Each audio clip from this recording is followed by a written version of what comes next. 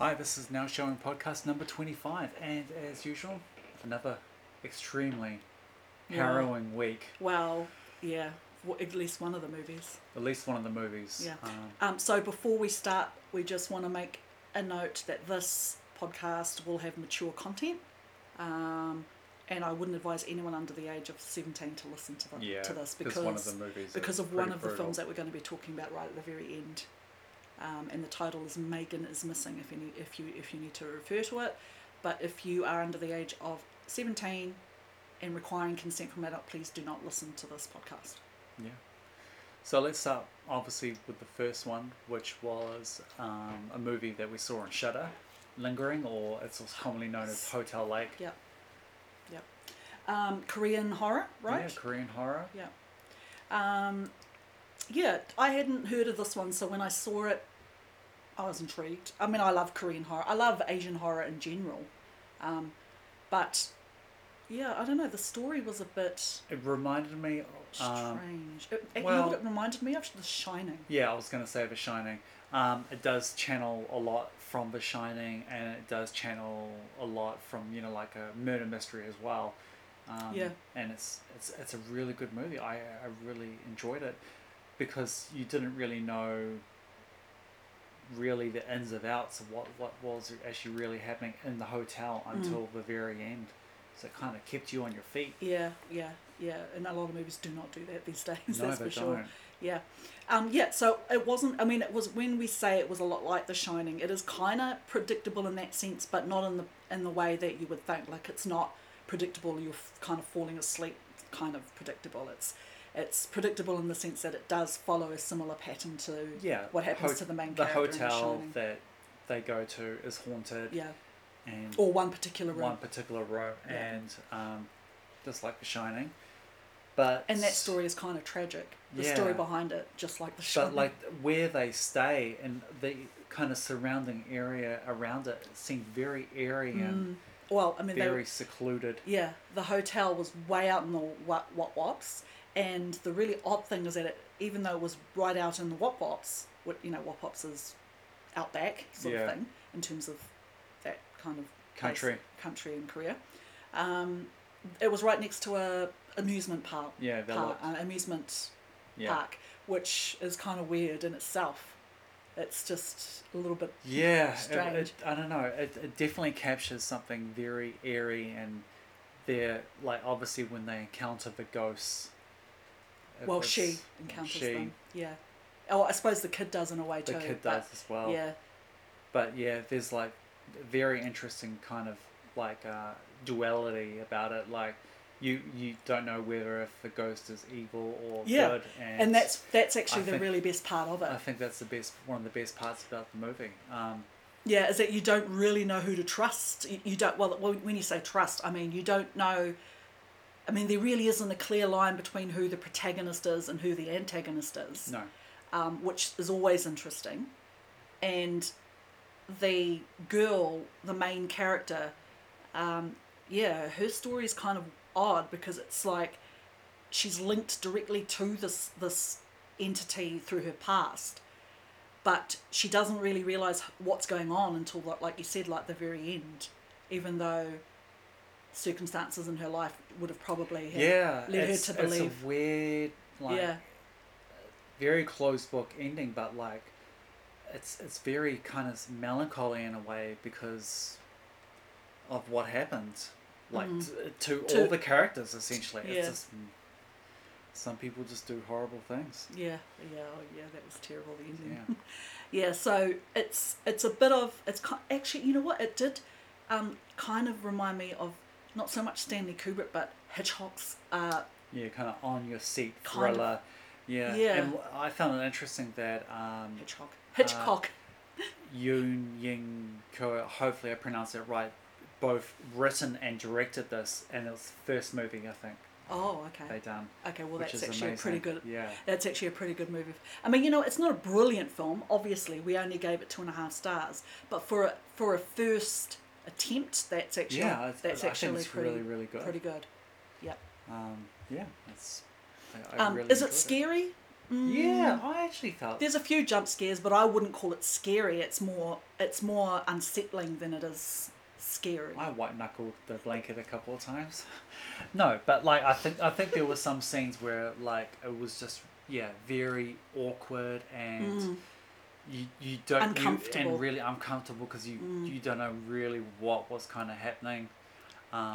But Some people don't like that in a movie, but I do. Yeah. Yeah, I prefer not. I mean, there are some films that you see where you already kind of know what's going to happen, but it's still a surprise, and that's great. Yeah. But this movie really is kind of purposefully throwing you off track, and I think it was done really well. Yeah, I think it's like 2/3 supernatural, psychological horror, and then the last part kind of traditional Ghost slasher. Kind of. Slasher. Yeah, very much so. Yeah. And it kind of breaks it up. I really liked it. Yeah. So that was Hotel Lake / Lingering, and it was 2020. We gave that 2 out of 5. 2.5 out of 5. Sorry. Now the next one was always been a movie I always wanted to see. Yeah. So Jeremy came to me with this film. I'd never even heard of it, honestly. And it was from last year's... It was actually a film that was premiered at our NZIFF last year. Yeah. Our film festival last year. And I must have overlooked it completely because I don't remember it, but it definitely was there on the list.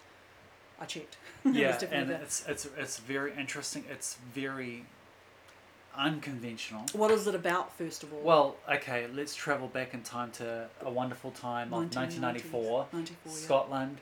You can only imagine that techno is slowly building its momentum, but a law has been introduced in Scotland where any outside music with a large crowd... Well, it's music with a specific beat, so a continuous beat. So any music with a continuous beat that brings in large crowds of people is more or less banned. Yeah. Yeah. So a group of people in Scotland, I would call them kind of rebellious, kind of... I suppose they weren't just teenagers, some of them were in their 20s and, maybe even closer to 30, decide that they're not going to put up with that. So one dude in particular creates a renegade kind of radio station that he suddenly, he builds a large following over. Yeah. Yeah.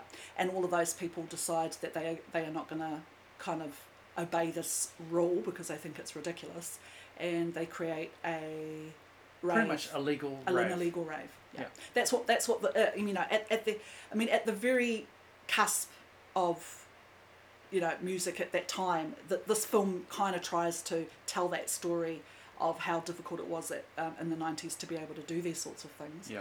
And you do see it from different perspectives, which is really good. You see it from the people taking part in this illegal rave. And then you take it from a historical value as well. Yep.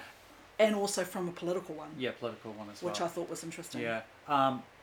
The radio station reminded me so much of Christian Slater's Pump Up the Volume. Yeah. Which is very anti-society. Yeah, antis, yeah.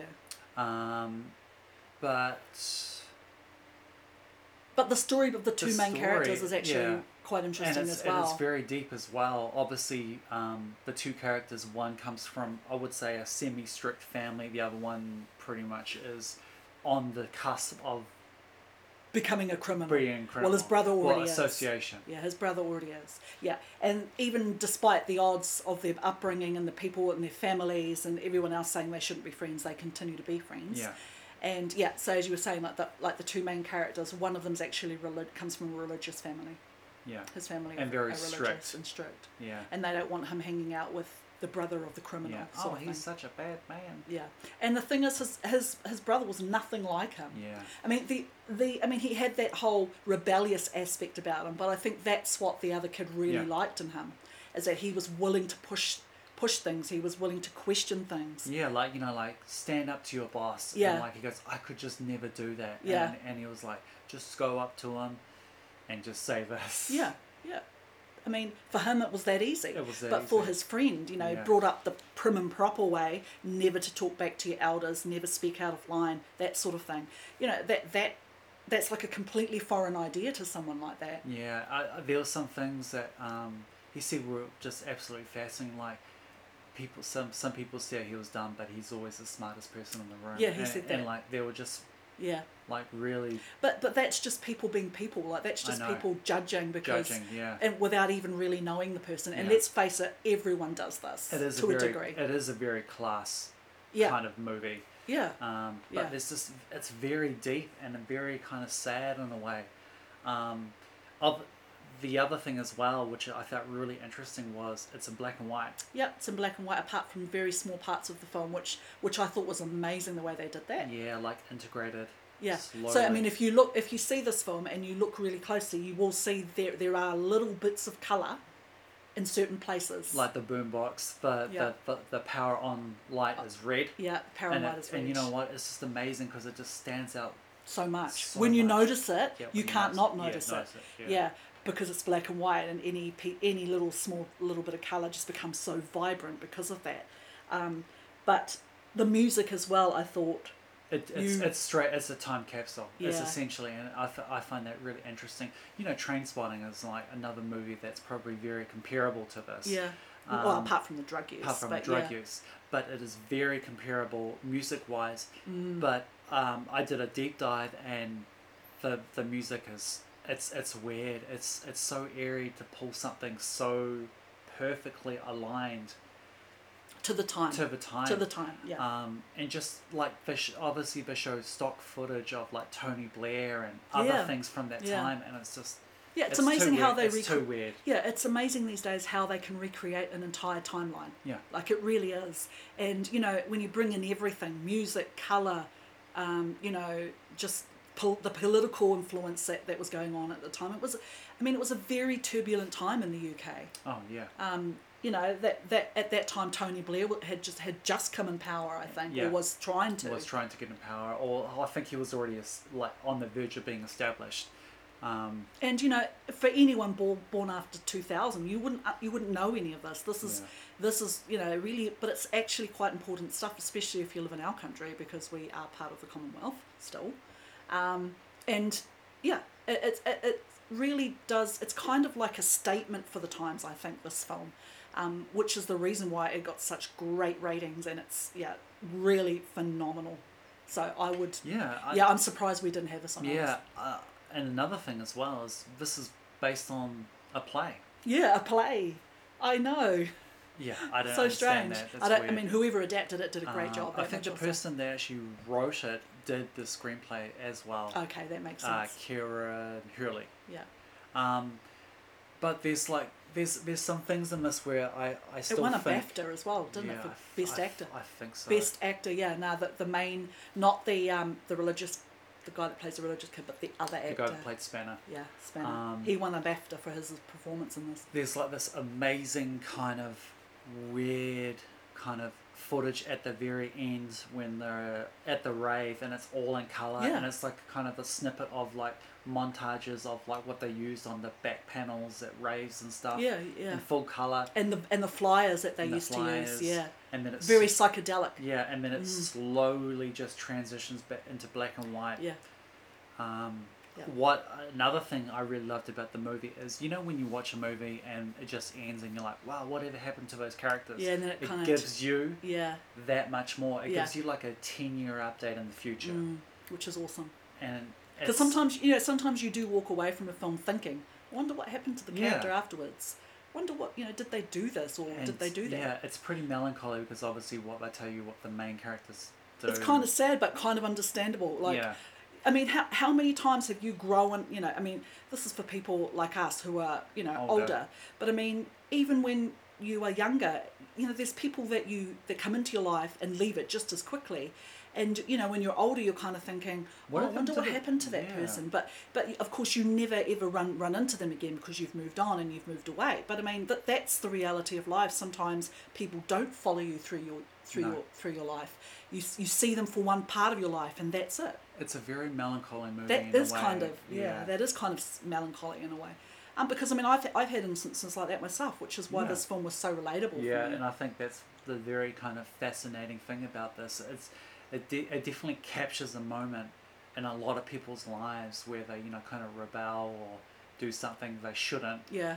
And then it gives you that little bit more, and I can see why this movie did so well. Yeah, it's been really highly rated right across the board. Yeah. Metacritic, you name it, IMDb, Rotten Tomatoes, anywhere you look, it's amazing.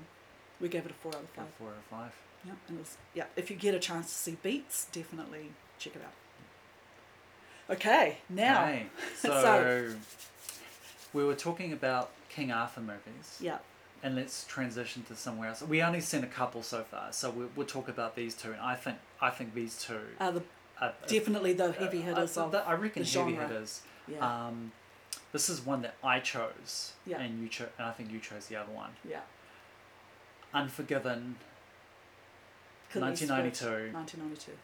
Again, if you haven't seen this movie, shame on you. Yeah. Sorry. So from my understanding, I think Clint Eastwood was given the script in the 80s and just was like, yeah, I'll do it eventually. And then 10 years later, he finally did. But thank goodness for all of us. It's a really comeback for him, I think. Because, and let's face it, in the earlier days, he did the traditional spaghetti westerns and... Yeah, like Fistful of Dollars. Fistful was of it Dollars. him? Fistful of Dollars. Yeah. The Good, the Bad and the Ugly. Yeah. With Yul Brynner. Yul Brynner was in that one. No, it wasn't Yul Brynner in the original Magnificent Seven. Oh, was it Magnificent Seven? Yeah. I'm sorry. Yeah, and he wasn't in that one. I'm Yeah. trying to remember. Jesus, it's been so long. Yeah. But what's fascinating about Unforgiven is the duality of this film, and I did talk about it in the review. In your review, yeah. You did a great review, by the way. Thank you. On our website, please read it. Please read Get it. a chance. But it's weird because, you know, when you really want to champion the good guy... And you don't know who that is. And that's the thing. And that's the thing. No one is good in this movie. Well, they are, and they're not. And I suppose it does depend on your ideal of what a good person is. Yeah. I mean, is a good person someone that stands up for those that can't? Yes it is. And is a good person someone that chooses to defend those that... you know what, I'm so sorry to interrupt, but thinking more about it, and David Peoples, the guy that wrote this, also wrote Blade Runner, and you kind of think, in that movie as well, is Deckard the bad guy in that? Yeah. Because he's killing someone who's really trying to escape from being a slave. Yeah, exactly. So it's like this almost he's duality. He's really good at writing characters like that, because honestly, Clint Eastwood's character, the characters he is menacing in this, honestly, in this movie are amazing. And I have to admit, I think probably Gene Hackman. This is probably Gene Hackman's best role. Oh, easily. There were some moments where I was absolutely terrified. I actually hated him. Yeah, and I think there were moments where it's quite interesting because, like, before Hannibal Lecter came, you know, I don't know what year Hannibal Lecter was. No idea. Why are you talking about that? But like Gene Hackman, like there were moments where Gene Hackman was just like when he was just looking at someone and you just he was just sheer evil. You know what? That is the most defining factor of this film. I think is that you do not know from one person to the next who the good guy is or who the bad guy is, because the bad guys are not who you think, and the good guys are definitely not who you think. Yeah. And actually, it's more like, it's not really black and white. It's more grey. In fact, everyone in this movie, is kind of grey. Yeah. Goes to parts more grey, I think, than black and white. And the script is written so well. So basically, what happens is the very start, a prostitute gets her face sliced up by these two cowboys. The sheriff comes along, stops it, and has to pay essentially. They have to pay essentially a fee to the sheriff. Well, not the sheriff, but to the owner of the establishment, horses. But the prostitutes are so angry with that what's happened is they essentially pull all their money together as a reward. To hire assassins to come and kill those two cowboys. Yeah. Now you got to understand, this is back in these days. This was the 1800s. Yeah, I think it was 1880. It was 1870, I think. Yeah, around that time. Now at this time, bounty hunting was a thing. It was a big thing. It wasn't unheard of to have people actually going after bounties from town to town, because that was a really good way to survive. And what I love about this story is that it actually helps me a lot, because it gives you that whole insight into what it would be like to be someone who lives on the edge of, I guess, the law, and actually creates their own rules. Yeah. Like Clint Eastwood's character, I mean, when you first meet him, he's not like that. When you first meet him, he's reformed after many years of leaving that life behind and having a family with, having his wife and then having a family. And it's only after his wife passes away that he's pushed back into this life. Yeah, he's on the cusp of, like, knowing that he's got to do something ultra bad to get somewhere good. Yeah. Not like Ned, played by Morgan Freeman. And I think Ned kind of went along with him just because. I think Ned went along with him to make sure he was okay. Yeah, and also because he needed a break from his wife. Yeah, 2 trees. She looked angry all the time, though. Yeah, even Clint Eastwood's character. I love it at age. Like, she doesn't speak to me. But I tell you what, she doesn't miss a thing. No. As soon as Clint Eastwood showed up on their property, she was looking at the gun. Yeah. She knew exactly why he was there. But yeah, the characters are so rich and layered. Gene Hackman plays the sheriff of Big Whiskey, and he has like this moral compass. Does he? Of nothing. He is so brutal. Yeah, it's non-existent. Like his moral compass. Like, oh my God. You know what happens? This is what happens when someone who's had too much control for too long and no one to challenge that control. This is what happens to them. They become this person, a person that doesn't care what they have to do to get something done, whether it's, completely beating a man to a pulp in front of an entire town, I might add. This is corruption in the highest degree of power in this whole. I mean, it really is a struggle, like an internal struggle with these men. Like for Clint Eastwood's character, Bill Money, for him it's a struggle inside of I don't want to bring out the person that I was, but for this kind of situation I don't have a choice. I think after, like, towards the end he just snapped. Yeah, of course, because his best friend was killed. Yeah. But it's just. I mean, what would you do? Oh God. What would you do if you had the skills to fight for someone? Would you use them? There were moments where, like. Answer the question. Would you? Well, back in those days it's different. Yeah, exactly. That's the point. That's the point I'm trying to make. It's but even when you apply that whole logic to today, obviously you can't walk around with a gun. But you know what? Some people do. Those are the people that make news stories. They just walk around, and the thing is, no one thinks. Everyone wants to know why. Why did they do this? I mean, obviously, if some people are criminally insane, that's different. That is definitely not the situation here. This situation is kill or be killed, basically. The things he said were like, he just put so much fear into people, and you could see why. He was just so. Well, he didn't miss. The thing is, he had eyesight issues as well. Yeah. Can you imagine how good he would have been if he back in the day it was even worse when he was young because he was constantly drunk. But the stuff he was saying to Ned, and another thing about this movie is notoriety. Yeah. Like, him and Ned only talk to each other about killing, but they never talk to anyone else. The Schofield kid was like just so open about it. Yeah, that's because he didn't know what he was doing. Didn't know what he was doing. So so the interesting part about it, if you take a look at the theatrical poster, is that the Schofield kid, who's actually, I think, a minor character. I think is one of the most important. Well, yeah, but the thing is, he is, because in the poster he is the biggest character. Yeah. Because it's because of him that they go on this journey in the first place. So yeah, and he ends up being. This is what I mean, and this is what Jeremy is trying to say about the duality. He ends up being the one person who doesn't know anything about killing. Yet he's the one that's going on this journey. Going on about I killed five men. Yeah, Stone Cold killed them. Yeah. Boasting about it when he actually was telling lies the entire time. And then that scene at the very end, well, close to the end, when he's talking to Clint Eastwood about it, and he starts crying. Yeah, and he goes, "This is my first time," and then he just turns to him and went, hell of a thing killing a man. Hell of a thing killing a man. See, that line it's very, itself. very deep. Like this movie is actually, it's very haunting, and the way it's very similar to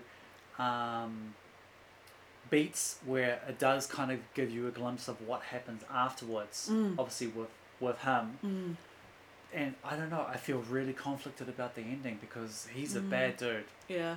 Yeah, well, that's the thing. I don't see him like that. I see him as someone who tried really hard to reform, but it was like, it's exactly as I was saying before in your review when you were talking about the duality of the character. I think with Bill Money, Clint Eastwood's character, I think with him it was slightly more important because he was a man that had reformed, but then ended up becoming that person again because of the situation. Yeah, and I noticed like when he went out and goes, if anyone dares shoot at me, I'll kill your wife, and then I'll kill all your children, I'll kill your family, your entire family, and everyone else, and everyone was totally shook, apart from that prostitute that just smiled. Because she essentially the one that was cut up. She was essentially like they just awoken the dragon. Yeah, yeah, and he got the money too. And then moved to San Francisco. Well, that's what they say. Wow. Yeah, that's what they said. I know. And then again, that's what we speculate. Yeah. But I this movie is a treasure. I tell you. Yeah. Definitely see it. And we're on the Wild Wild West train right now. Yeah. And really enjoying it. Yep. So that segues into our next one, which is Dances with Wolves. Another really huge, epic movie. Yeah, very close together too. These two in the 90s, both in the 90s. A couple years apart.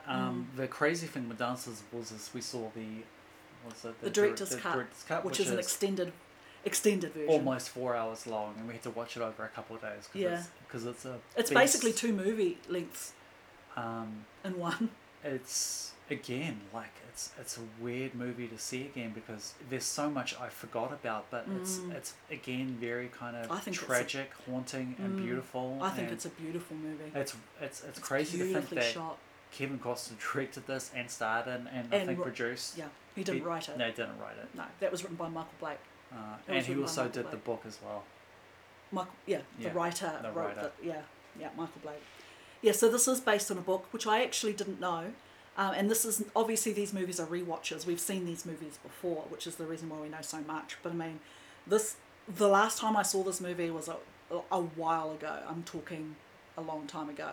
So I didn't really remember, as Jeremy was saying, I didn't really remember a lot about it, except one thing I did remember was that at the time I saw it, I don't think I appreciated it for what it is. Yeah, I didn't have the the experience or the knowledge to really talk about a movie of this scale with any semblance of understanding. And I probably still don't, but I think I'm doing a little bit better now than I was because I understand a lot more. This movie has a very important message. It really all depends on how you look at it. Obviously, it's quite controversial because it is about a white man played by Kevin Costner who he loses himself in this whole wilderness frontier that he's aching to see, but he finds himself as well, and that's what I think. It is really it is really an action film, but it's also a movie about an inner journey and discovery, self-discovery. It's taken just at the Civil War, and practically he's on the verge of losing his leg, and I think he wants to die. Essentially, that's why he went on the horse. Well, I think. Yeah, I agree. I think he got to the point where he was so close to death that he just thought, you know what, there's got to be more to life than this. And I think that may have prompted him to do what he did. Yeah, and then, it's a weird movie because he decides obviously go out to the plains. Yeah, where no one wants to go. And it's like the one place nobody goes. Yeah, and I would like to know more about that guy that went mad, like called himself a king or whatever. Oh, yeah. And that's a weird sequence as well. And obviously what happens is he goes out, he gets his commands from a guy which is practically going insane. I don't know if it was mental illness or because he's so far away from civilization. And then obviously he gets his marching orders. But the thing is, no, he doesn't, because that's his choice, remember? He chose to go. Yeah, to I know that's what he wanted to do. Yeah, wanted to do. Yeah. So he shows up there, and this guy, when he is actually talking sense and not being nonsensical, which is what he's like most of the time when he's talking, he says to him, "Why do you want to go there?" Yeah. Because nobody wants to go to the Yeah. frontier, because of lots of reasons. The main being it's totally isolated away from any kind of civilization at all. Two, it is on the verge of being like the Native American, I don't want to say Indian, but they called them Indians in the movie, right? Native Americans are very much alive and active at this particular time on the frontier, which is always a risk to any white man going out there. So it's basically signing your own death warrant. That's how most people would have seen it. And he wants to do this. He embraces it entirely. Yeah. It's like, cool, I want to do it. I want to see bison. I think that's practically the only reason why he wanted to do it, see bison. And in the wild, and not like wild, running, like not in a zoo or whatever. Well, not being captured by skinners and skin traders. But there's just so many facets of this film. Like there's his personal journey, and then there's his experience with the Native Americans. And then it's from their side as well. Yeah. And then it's almost from the other white men or the army. The Union. Yeah. But it's, who were horrible, and they were depicted as horrible people. The majority of them, anyway. And the one guy that was any decent got. I think he did a service, but I think this movie does amazing is capture what it was like for the American Indians, or Native Americans. Yeah, and it had, the thing I loved about it was how its authenticity. Yeah. I mean, I don't know what the Native American I think they actually got someone to do all the translations and everything. Well, so I know at least three of the characters that played the Native Americans are of Native American ancestry. There's obviously Graham Greene, Rodney A. Grant, Floyd Red Crow, Westerman. Yeah, Ten Bears. He's the guy that played Tantu Ten Bears. Cardinal. Jimmy Herman. So the casting alone was magnificent for this film. Yeah.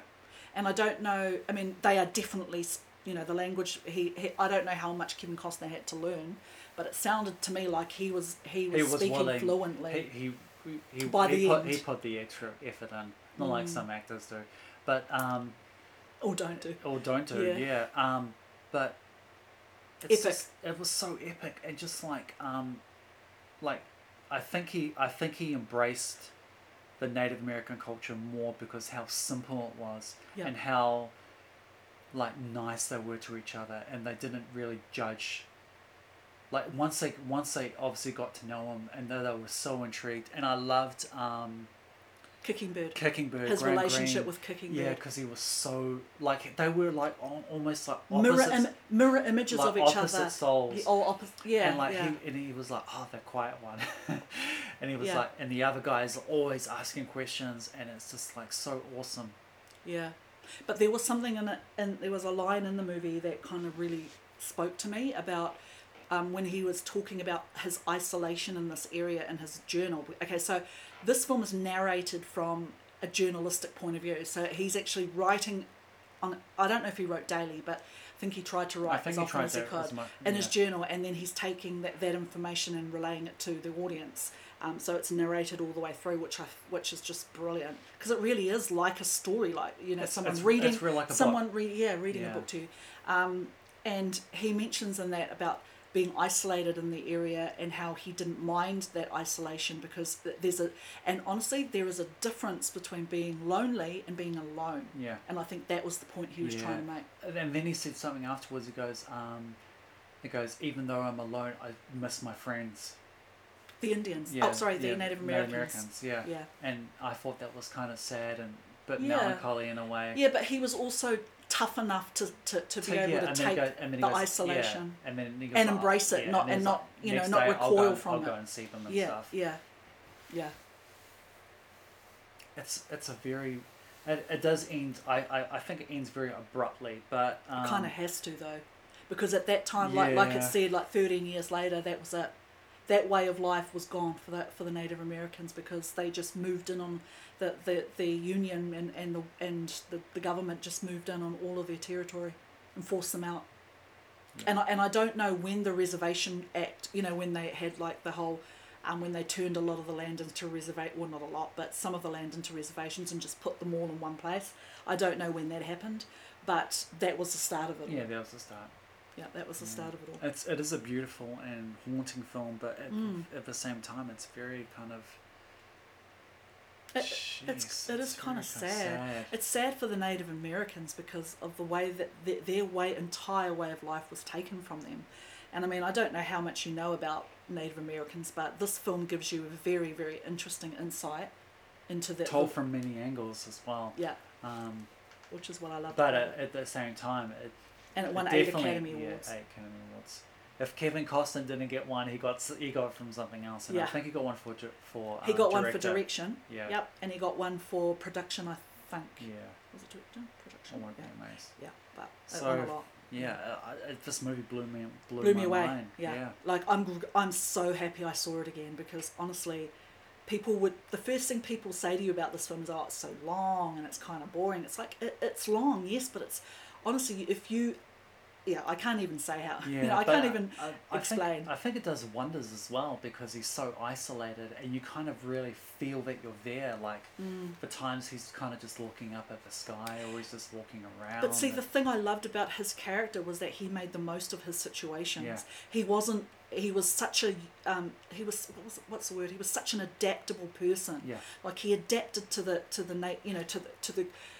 I suppose the rugged country that he was in. I think much better than I expected it'd be interesting to see what his life was like before the Civil War, if he lived out in the country or whatever, because he seemed very kind of like that, like he could just do almost anything. With and I think that's the reason why he fitted so well into Native American society, because he was one of those people that was willing to move and that was one thing that you mentioned about how nomadic the Native Americans are. Yeah. I never thought of that until now, and this film depicts that exactly. And I think he kind of was like that exactly. as well. He never really he was had a roamer. Yeah.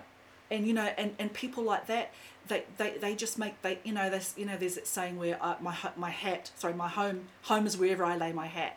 That's very much like that. Yeah. He is very much that type of person, and I think that's why he fitted in so well. Yeah, I think staying at the fort for X amount of time, and obviously once he came across the Native Americans, that was it. He was going to move. Yeah. They even set him up a little teepee and everything. Yeah, to come exactly. Back and forth. Yeah. I loved it, and if you haven't seen it, I wouldn't mind seeing the other movie that we mentioned before. Man Called Horse. Yeah, and people said that it's Man Called Dance Horse. of Wolves. Yeah, we could look at it. Yeah. Yeah, Man Called Horse. So that's Dances with Wolves. So we've got 2 more films on our agenda. Run. Yeah. Run was on Netflix. No. Shut up. Hulu. And I thought it was okay. I think it kind of copies a lot of things. I really, you know what it reminded me of? Misery in a way. Yeah. Misery without the hobbling. Wow, different sort of hobbling. Well, she was hobbled. Yeah, she was hobbled. Well, she wasn't hobbled in the sense that she was, the technical way that you hobble a person. But yeah. So what I found interesting about this movie was Sarah Paulson is great. But she's awesome in everything. American Horror Story, she's a gem. Is the conditions that the daughter had to go through and everything, like when life gives you lemons, she practically had it. Like she had everything bad, but she enjoyed it, and the story is actually really quite strange. Yeah, it starts off with Sarah Paulson's character who's just given birth, and her baby is severely premature, and as a result of that, the baby dies. Right? Yes. Yeah. So you don't really know what's going on because it tracks about 17 years later, and she's living with her daughter. So the only thing you can think from that is she had another child at some point. Yeah. Yeah. And the story goes from there. So it's really kind of what is it? What do they call that disease? Munchausen disease. By proxy. By proxy. Yeah. Yeah. So if you don't know what that is, I had to Wikipedia. I didn't know what it was when I first heard of it. It's where you have a situation where your parent or someone that is in control of you when you're a teenager or a child tries to basically sabotage your entire life. Yeah, prevents you from because doing they don't want anything. you to leave. That's what it's about, right? And I think so. Yeah, essentially, sharp objects. like sharp objects. Yeah, she does it. And to do that, they do criminally insane things, like poison you. Yeah. Yeah. Over years and years and years, without you knowing it. Yeah, I loved that the actress that played the daughter was smart street enough. smart. Yeah, and was she smart was. And like she was smart enough. Yeah, and like she was always, as soon as something was wrong, she was like Nancy Drew. Like she had to investigate. Exactly. She knew. Yeah, and that's actually one really interesting part of this film. Is she is, you know what, she would make a perfect detective. Yeah. Because she went to the source. She was doing everything she could to outsmart her mother. Yeah, and what's interesting about it was her mum was smart enough, so they were kind of bouncing off each other. Yeah. Like she goes, like a game of chess. Almost. Yeah, game of chess. Yeah. Like, oh, how did you know the internet was out? And then she would have to go, think of something real quick. Yeah. There were some really interesting things about this movie. Yeah. But Sarah Paulson in this was just, oh my god. She's really good at playing damaged people. Scary people. Because she's also in Wretched, right? Yeah, she's in Wretched. She plays the main role. Wretched? Wretched. One, yeah. It is Wretched. And yeah, she plays like a nurse or something. Kind of like an angel of death sort of thing. But she's character. brilliant in this, and like it's a very kind of slow burn because it only really kind of picks up towards the end. Yeah, when you learn everything becomes known to you. I mean, is it a bit predictable? Maybe a little. Yeah, maybe a little bit. I think towards the end it does. Yeah. But it does have a very kind of satisfying conclusion. Yeah, you have that sense of relief that she got her just desserts. Yeah. Yeah, she got her just desserts. And then desserts. obviously it does end. But it's weird because it's predominantly just a movie about two people. Yeah, and that's it. But but I mean it's like an investigation into the relationship of these two, one of them very damaged people. Yeah. Yeah, broken by I don't know what.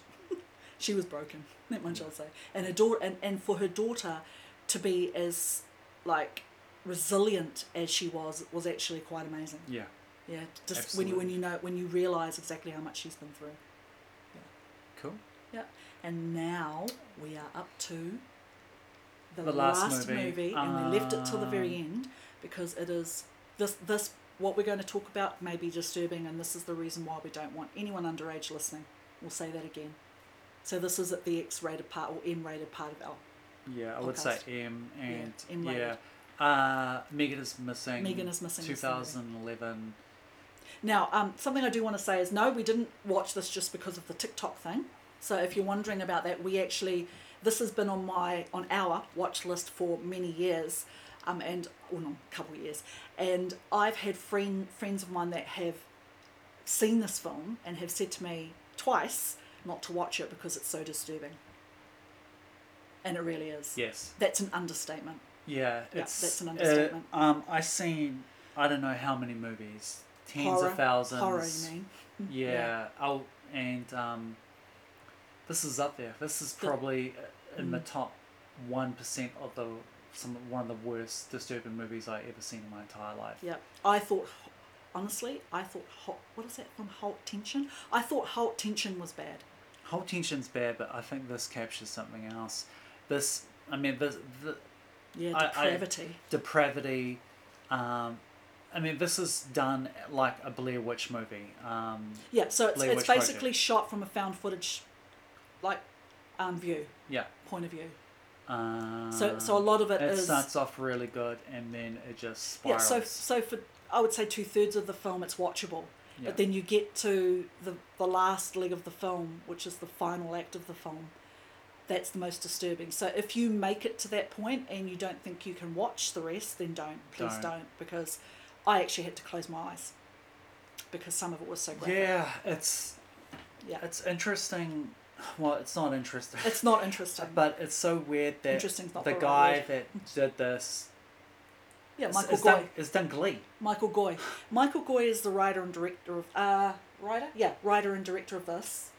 And I had not heard of Michael Goy before, and I should have, because he is an excellent cinematographer and has done many movies, and some of them huge. And and like Jeremy said, he's worked on Glee, he's worked on American Horror Story. So this guy knows his stuff, okay? But this movie came into such harsh criticism when it was released in 2011. So it actually took Michael Goy 5 years to get funding for this film because no one would fund it, and he finally got it from Anchor Bay, and they released it 5 years after. So it was actually shot in 2006. So the time frame fits the film really well. Everything's like the technology that's used in it is from the same time. The actors and actresses are all the right age. So it's very realistic in that sense. And like I said, in the final part of it, it's too realistic for me. I've seen a lot of horror movies, I can tell you, and there is a difference between horror, which you know is not real, and a movie like this, which is way too realistic. Yeah, it's too bleak. Yeah, yeah. I mean, I love bleak movies, but man, this is there's next basically level. Okay. So I was saying a couple of weeks back that I really like movies that go against the grain, and don't end up being like roses and unicorns and everything's happy. But this takes that to the absolute extreme. So there's nothing good at all at the end, and I think that's really important for people to know. It just gets, prior. But like even when it ends, there's a sequence afterwards. Yeah, that makes it even worse. And it's like you got to be kidding. It's like we've injured you so much now, but we're going to torture you just that much more. That's what it's like. Yeah. I found it interesting that the parents agreed to this. Yeah. So I did a fair bit of research on this, and so if you are at all worried about the actors and actresses because they were teenagers taking part in this film, Michael Goy covered that really well. He made sure that he had all of the parents on site and agreed to everything. And if they didn't want to do it, they didn't do it. Yeah. But they agreed to it. So when you watch that, so that does give you a bit of an insight if you do choose to see this, because it makes you realise that the parents were actually there, watching every scene. So, which I actually think is kind of disturbing in its own sense. Yeah. But again, it brings that whole... Okay, and it came under harsh criticism, not because of its controversial aspect. People were talking about the acting being really poor, and this... so the acting, I think, was the biggest thing, and the characters that were written. People were really hard. Like one in particular interviewer, a journalist, I can't remember who it was, but I read that he actually hoped that the main character would die, and he put that into his review. He actually hoped that the main character, because the main character to him was so annoying, so he actually wished that they would go missing, which I just think is ridiculous. I'm sorry, because you take a look, these kids, a lot of them were first-time actors. They'd never done anything like this before, so let's give them the benefit of the doubt here. I actually think the main actress was really good. Megan? Yeah, she was so real. Like it was so realistic for me. Like the other girl, you could tell Amy wasn't, and the actress that played Megan, who was the main character in the story, she had done advertising work before. That's it. Like doing ads. That's pretty much it. The other girl that played her best friend Amy, nothing. It was her first time in front of a camera, so to speak. So you kind of, when you're, reacting to that, it's kind of like you have to put it into perspective. And in terms of Michael Goy pushing boundaries, I mean, yeah, he definitely did. He definitely pushed boundaries, but I think this is a movie that you watch once. Yeah, and never again. Never again. Never again. There's some other movies that I won't see because they're just they're too depraved. Yeah. This one should have been on that list. Yeah. I was warned. The thing is, I was warned twice, and honestly, when I was warned, I just wanted to see it more, just because I wanted to know what it is that was putting people off. I think that's the sad thing. Your curiosity gets and obviously Michael Goy has come out because of that TikTok trend coming out, and saying 26 million views it's had now. Yeah, when it says when you get to photo 1, you got 4 seconds to turn it off at that point. So we'll say that again. If you do choose to watch this film, at the very end, the last few scenes of the movie, there are some photos. Photo 1 and photo 2 that are shown. You have exactly 4 seconds to actually look away. Otherwise, you'll see the really disturbing part. And there is another part at the very end. Yeah. And actually, that whole part at the end. I would just say at that point to switch it off. I couldn't watch it. It's too. I had my hand over my eyes. It was too disturbing. It's insanely gruesome and just totally depraved and. Yeah. There's not really much else we can say. It's a very disturbing film. And I think that is also the reason why it got such harsh ratings. And I actually think that's wrong because, I mean, there are a lot of other horror movies that I've seen that are, that maybe not as realistically disturbing as this, because you can actually picture this happening.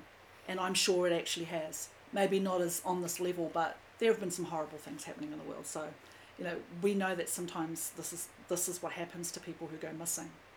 And I think that's part of the reason why it was rated so harshly, because I think people were just so shocked. Yeah.